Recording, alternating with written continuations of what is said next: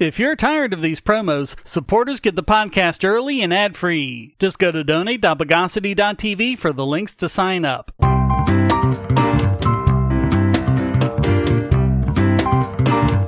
Welcome to the Bogosity Podcast for the week of February 6, 2022. The podcast that knows the trouble you've seen.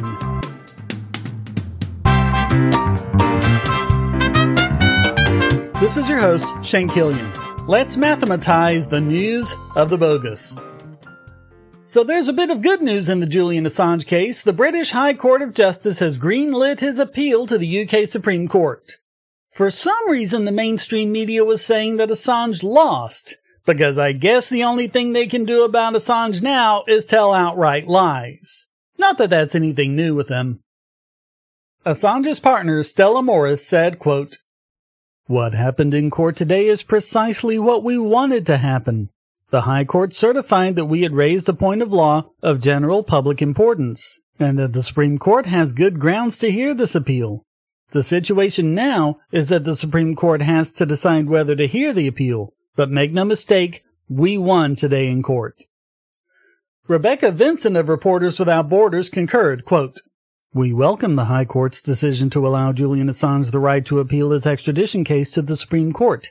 This case will have enormous implications for journalism and press freedom around the world, and could be hugely precedent-setting. It deserves consideration by the highest court in the land. We very much hope that the Supreme Court will indeed accept the case for review." The Committee to Protect Journalists welcomed the decision as well, quote, "We are glad that Julian Assange will be allowed to apply to appeal his extradition in the UK Supreme Court. The prosecution of the WikiLeaks founder in the United States would set a deeply harmful legal precedent that would allow the prosecution of reporters for news-gathering activities and must be stopped. We strongly encourage the U.S. Justice Department to halt extradition proceedings and drop all charges against Assange." Like that'll happen. We covered how the High Court fell for the laughable assurances of the U.S. government that Assange will be well cared for in prison despite their extensive record to the contrary. Also, recently declassified documents show that Lord Chief Justice Ian Burnett has a conflict of interest in the case. His close friend of 40 years, Sir Alan Duncan, was a key official in the campaign to force Assange out of the Ecuadorian embassy. Additionally, as Morris points out, quote, "Let's not forget that every time we win, as long as this case isn't dropped, as long as Julian isn't freed, Julian continues to suffer. For almost 3 years he's been in Belmarsh prison, and he is suffering profoundly, day after day, week after week, year after year. Julian has to be freed, and we hope that this will soon end. We are far from achieving justice in this case because Julian has been incarcerated for so long, and he should not have spent a single day in prison. If there had been justice, the officials who plotted, who conspired to murder Julian would be in the courtroom right now. If there were justice, the crimes that Julian exposed, war crimes, the killing of innocent civilians, would not be impugned. Our fight goes on, and we will fight this until Julian is free. Here's hoping justice will finally prevail."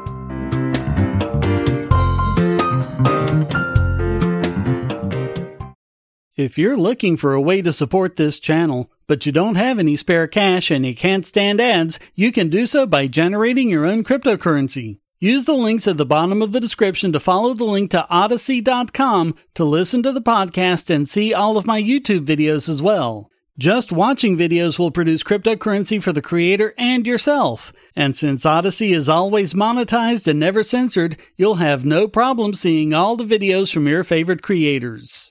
You can also use the library credits you create at Odyssey to tip creators and even purchase paid content. Earn library credits through various rewards, including daily view rewards and the number of shares and invites. And you can interact with creators in all sorts of ways, including like and dislike, comment, boost a post by supporting it, repost it, and share to other sites, all while earning crypto for the creator. Easily monetize yourself and your favorite creators using cryptocurrency, without advertising. Use the link below to visit this channel on Odyssey.com and see many of your other favorites there as well. So we've been hearing a lot of bogosity about ad blockers that seems to have been increasing as of late. They've been called tools of piracy, of hacking, of copyright infringement, and all sorts of mean, nasty, ugly things. A lot of the fear-mongering over them has come from the CIA and NSA, but as it turns out, they both use ad blockers to protect themselves when browsing the web. In a letter to Congress dated last September, the Chief Information Officer for the intelligence community said, quote, "The IC has implemented network-based ad blocking technologies and uses information from several layers, including domain name system information, to block unwanted and malicious advertising content." As we've covered in the past, online advertisements have been a huge vector for malware and ransomware, and at best are an enormous privacy concern. So Senator Ron Wyden urged the Office of Management and Budget to do the same for federal networks. Quote, "I have pushed successive administrations to respond more appropriately to surveillance threats, including from foreign governments and criminals exploiting online advertising to hack federal systems. This includes seemingly innocuous online advertisements which can be used to deliver malware to phones and computers, often without requiring users to click anything. This malware can steal, modify, or wipe sensitive government data, or record conversations by remotely enabling a computer's built-in microphone." NSA guidance dating back to 2018 made a similar recommendation, and 2 years later made the same recommendations about privacy settings that limit ad tracking. A year ago, the Cybersecurity and Infrastructure Security Agency gave similar guidance, recommending ad blocking software to protect against both malicious ads and data collection. It's a shame that advertisers can't make them any better when so many producers on the web depend on them for a significant share of their income. But they just can't seem to make them anything but obtrusive, obnoxious, and a threat to privacy and security.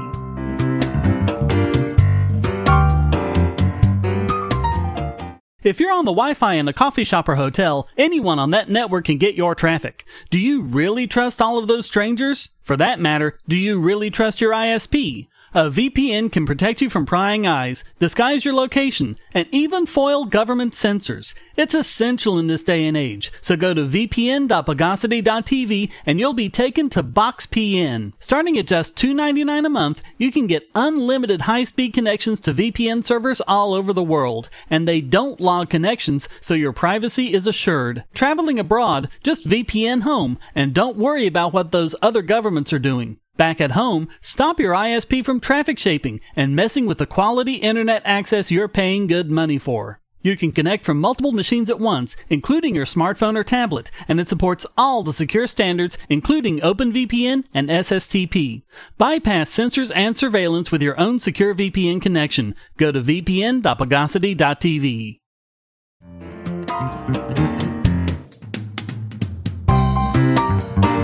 Something else that's been the subject of a lot of bogus fear-mongering is cryptocurrency, and regular listeners don't need me to list it all here.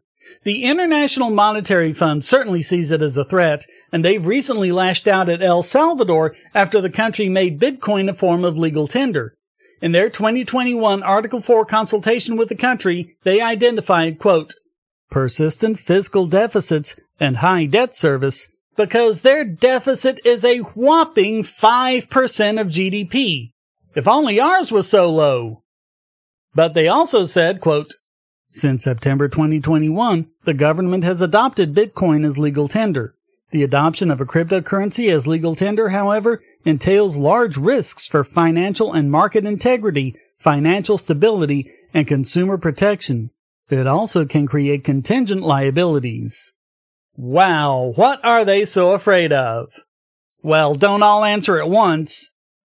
In their report, they said that IMF executive directors, quote, "emphasize the need for strict regulation and oversight of the new ecosystem of Chivo and Bitcoin." Yeah, good luck with that.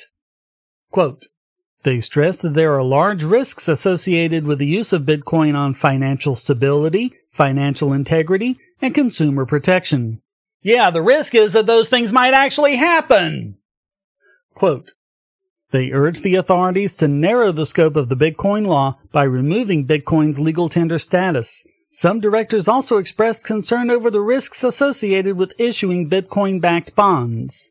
given the IMF's track record, I don't think they're in any position to talk. The IMF basically uses its loans as a strong arm to push certain economic policies which, for one example, resulted in the 1997 Asian crisis, where several Asian countries, including Indonesia, Malaysia, and Thailand, saw their economies slow to a crawl. They infamously create moral hazards while having virtually no transparency or accountability. The IMF is effectively a branch of the U.S. Treasury, which holds almost a fifth of all its shares. IMF bailouts and inflationary policies seem to have much better results for the U.S. government than they do for the countries they give the loans to. Those countries generally end up dependent on the loan money over a period of decades, and therefore they tend to be subject to following whatever the U.S. wants. So this advice shouldn't in any way be seen as having the intent to actually benefit El Salvador. It's actually a threat to the IMF and the U.S. government. Fortunately, El Salvador seems to be resisting it. Treasury Minister Alejandro Zelaya said, quote, "No international organization is going to make us do anything at all. Countries are sovereign nations, and they take sovereign decisions about public policy." Hopefully they'll also resist the urge to try and regulate it, which is something that is actually impossible, and they'll only hurt themselves by trying. Maybe they'll also open it up to other cryptos as well.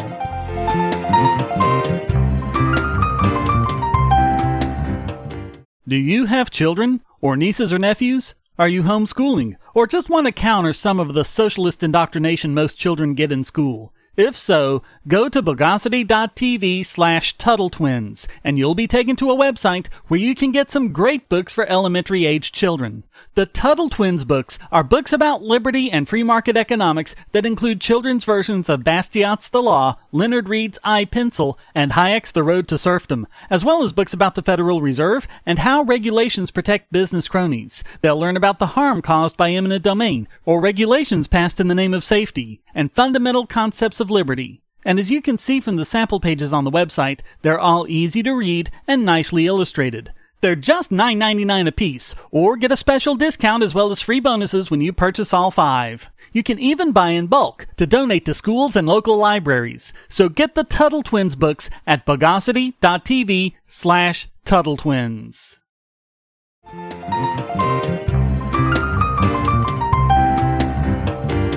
And now it's time to crenulate this week's biggest bogon emitter.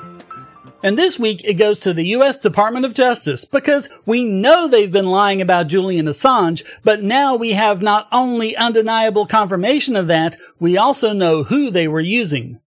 Sigurdur Thordarson was a major witness in the case against Assange, and he's just admitted to fabricating his accusations. Thordarson has a documented history of sociopathy and has several convictions for the sexual abuse of minors, so nice to know the DOJ is still keeping the same company they always have. Thordarson also has a history of financial fraud, which is another thing that can endear a guy to the U.S. government. U.S. authorities used Thordarson to build a case against Assange, maintaining the fiction that he was a close associate against Assange when, in fact, he'd only volunteered on a limited basis to raise money for WikiLeaks back in 2010. Money he ended up embezzling. The court documents didn't even refer to Thordarson by name. They just referred to him as teenager, even though he's 28 years old. They were using him to shore up the conspiracy charge against Assange during the time he was living in Iceland. They falsely accused him of hacking into the computers of members of parliament and recording their conversations. In fact, Thordarson told Icelandic newspaper Stunden that none of it is true. Assange never asked him to hack or access anything. Nothing to do with any phone recordings of MPs, nothing. But all of those facts were accepted by the British courts. Judge Vanessa Bereitzer denied the extradition on humanitarian grounds, but sided with the factual arguments of the DOJ, which are now thoroughly debunked. Likewise for the claims that Assange and Teenager tried to decrypt a file stolen from an Icelandic bank and gain unauthorized access to a site used to track police vehicles. Thordarson provided several hours of chat logs from the time when he was volunteering for WikiLeaks, showing that no one at WikiLeaks, least of all Assange, had any knowledge of Thordarson's contacts with hacking groups. In fact, they showed quite clearly that, in making requests to various hacker groups, he'd completely inflated his position in WikiLeaks, describing himself as chief of staff, head of communications, number 2 in the organization, all sorts of things. But Thordarson never even claimed that anyone inside WikiLeaks had instructed him to make these requests. In fact, he himself hacked WikiLeaks and stole copies of their hard drives. In summer of 2011, he had established contact with a member of the Lulzec hacker group nicknamed Sabu. The thing is, Sabu was an informant for the FBI, and they used this as an opportunity to implicate Assange.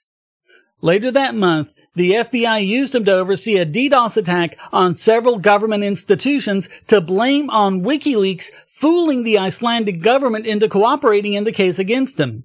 Ögmundur Jónasson, then Minister of the Interior, said, quote, "They were trying to use the things here and use people in our country to spin a web, a cobweb that would catch Julian Assange. What I have been pondering ever since is if the spinning of the web had already started then with the acceptance of the letter rogatory, establishing cooperation that they could use as a pretext for later visits." But Thordarson's cooperation with the DOJ meant that he now had immunity, which he used to fleece both individuals and companies on an even bigger scale. Accusations of theft, embezzlement, and forgery kept piling up, but Thordarson keeps dismissing it all as normal business practices. He hasn't yet been charged with anything. The DOJ knew it was all bogus from the start, but they were determined to build the case against Assange, and no lie was too big, regardless of the consequences. So that has to make the DOJ this week's biggest bogon emitter.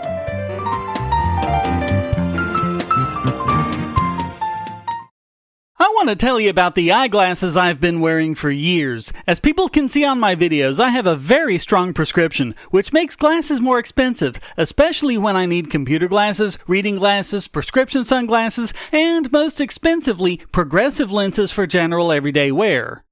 To save money while still getting quality glasses, I get them from Firmoo. In fact, I just got a pair of progressives with high-index aspherical lenses and a nice pair of frames my wife loves for just over $100. It would have been $500 to get them through my eye doctor. Not only do they look good, the glasses are durable. I've worn many pairs for several years without problems. All orders come with a 30-day return policy, a 3-month warranty, and one-on-one customer service. Go to Firmoo, that's FIRMOO.Bogosity.tv anytime you need quality glasses at a low price. Once again, that's Firmoo.Bogosity.tv.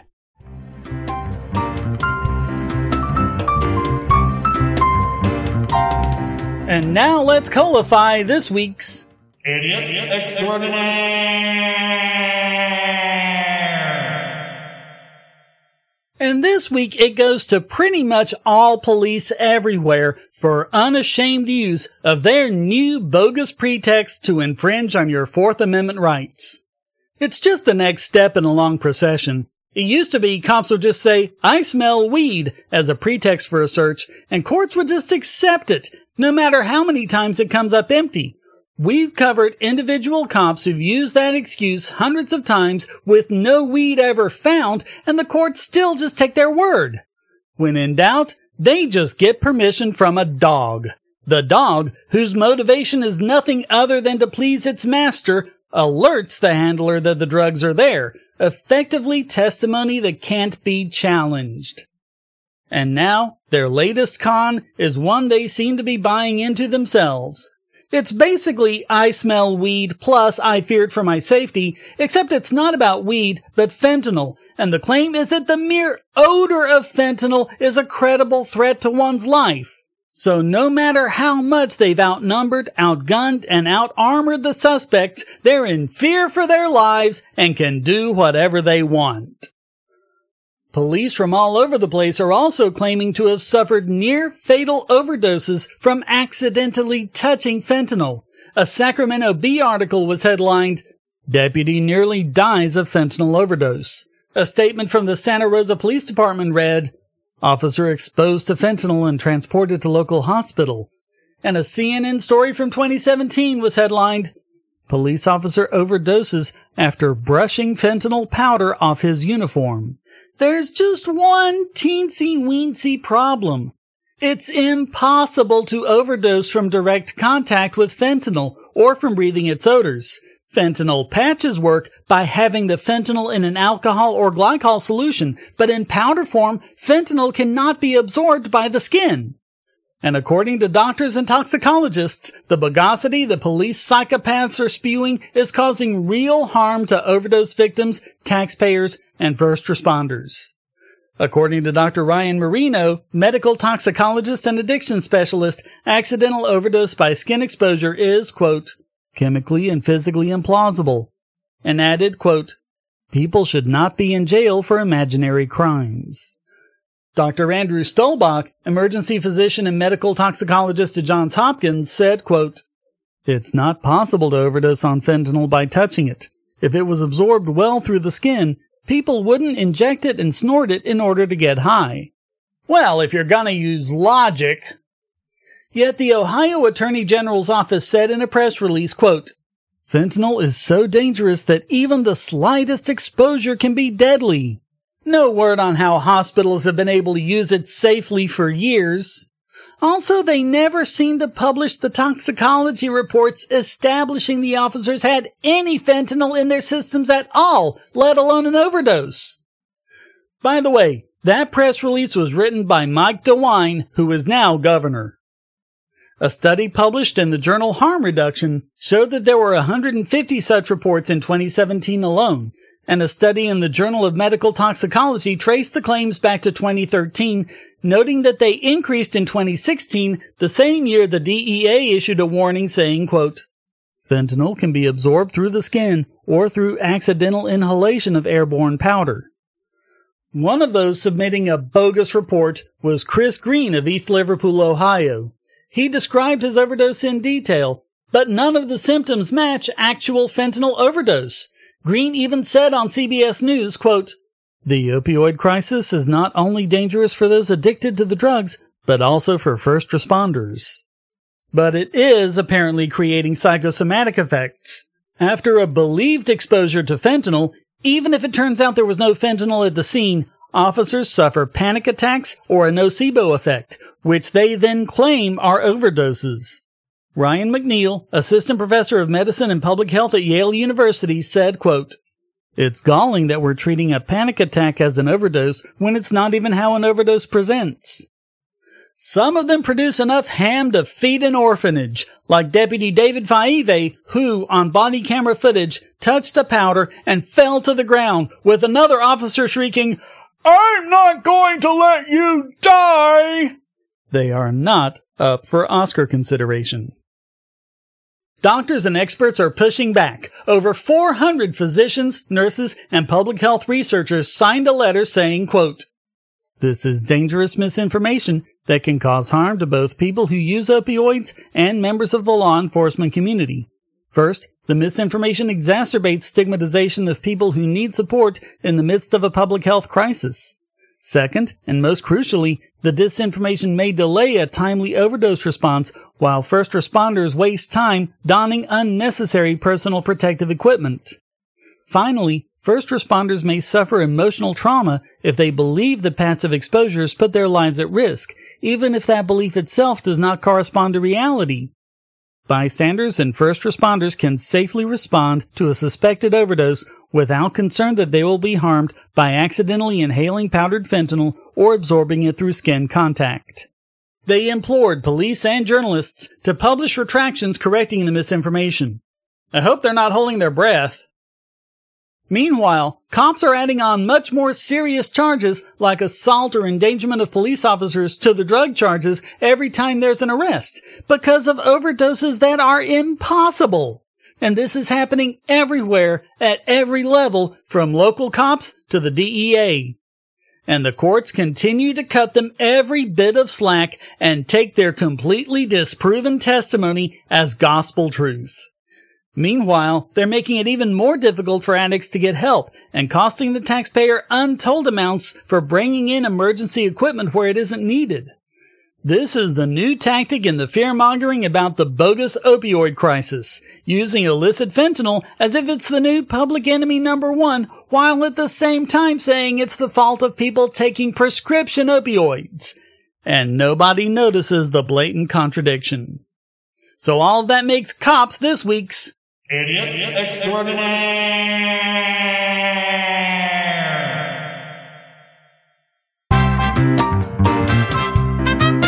Well, that wraps up this, and since you're clearly as mad as a mongoose, I'll bid you farewell edition of the Bogosity Podcast. I hope you enjoyed it. If you did, please go to donate.bogosity.tv for several ways to support, and discord.bogosity.tv to join the discussion. Subscribe at Patreon or Subscribestar, and you can listen early and ad-free. Thank you for listening. Until next time, here's a quote from Albert Camus. The welfare of the people in particular has always been the alibi of tyrants, and it provides the further advantage of giving the servants of tyranny a good conscience. The Bogosity Podcast is licensed under Creative Commons Attribution Non-Commercial No Derivatives 4.0 International License.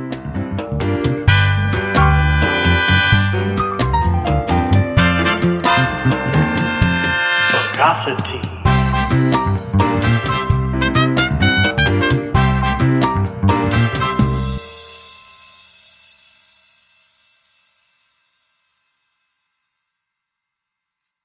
We live in a world where light bulbs connect to the internet, and recent attacks on them prove that your online security is under threat like never before. Not only your websites, but the internet-enabled devices you buy.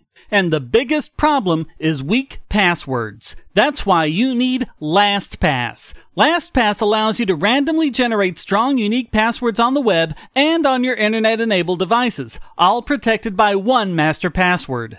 LastPass sets up in minutes and gives you secure automatic logins throughout the web, synchronizing across all your browsers, all your computers, and even your mobile devices, at home, at work, or on the road. It even securely stores sensitive form data, including credit card numbers, backup sensitive documents, software licenses, Wi-Fi logins, and more.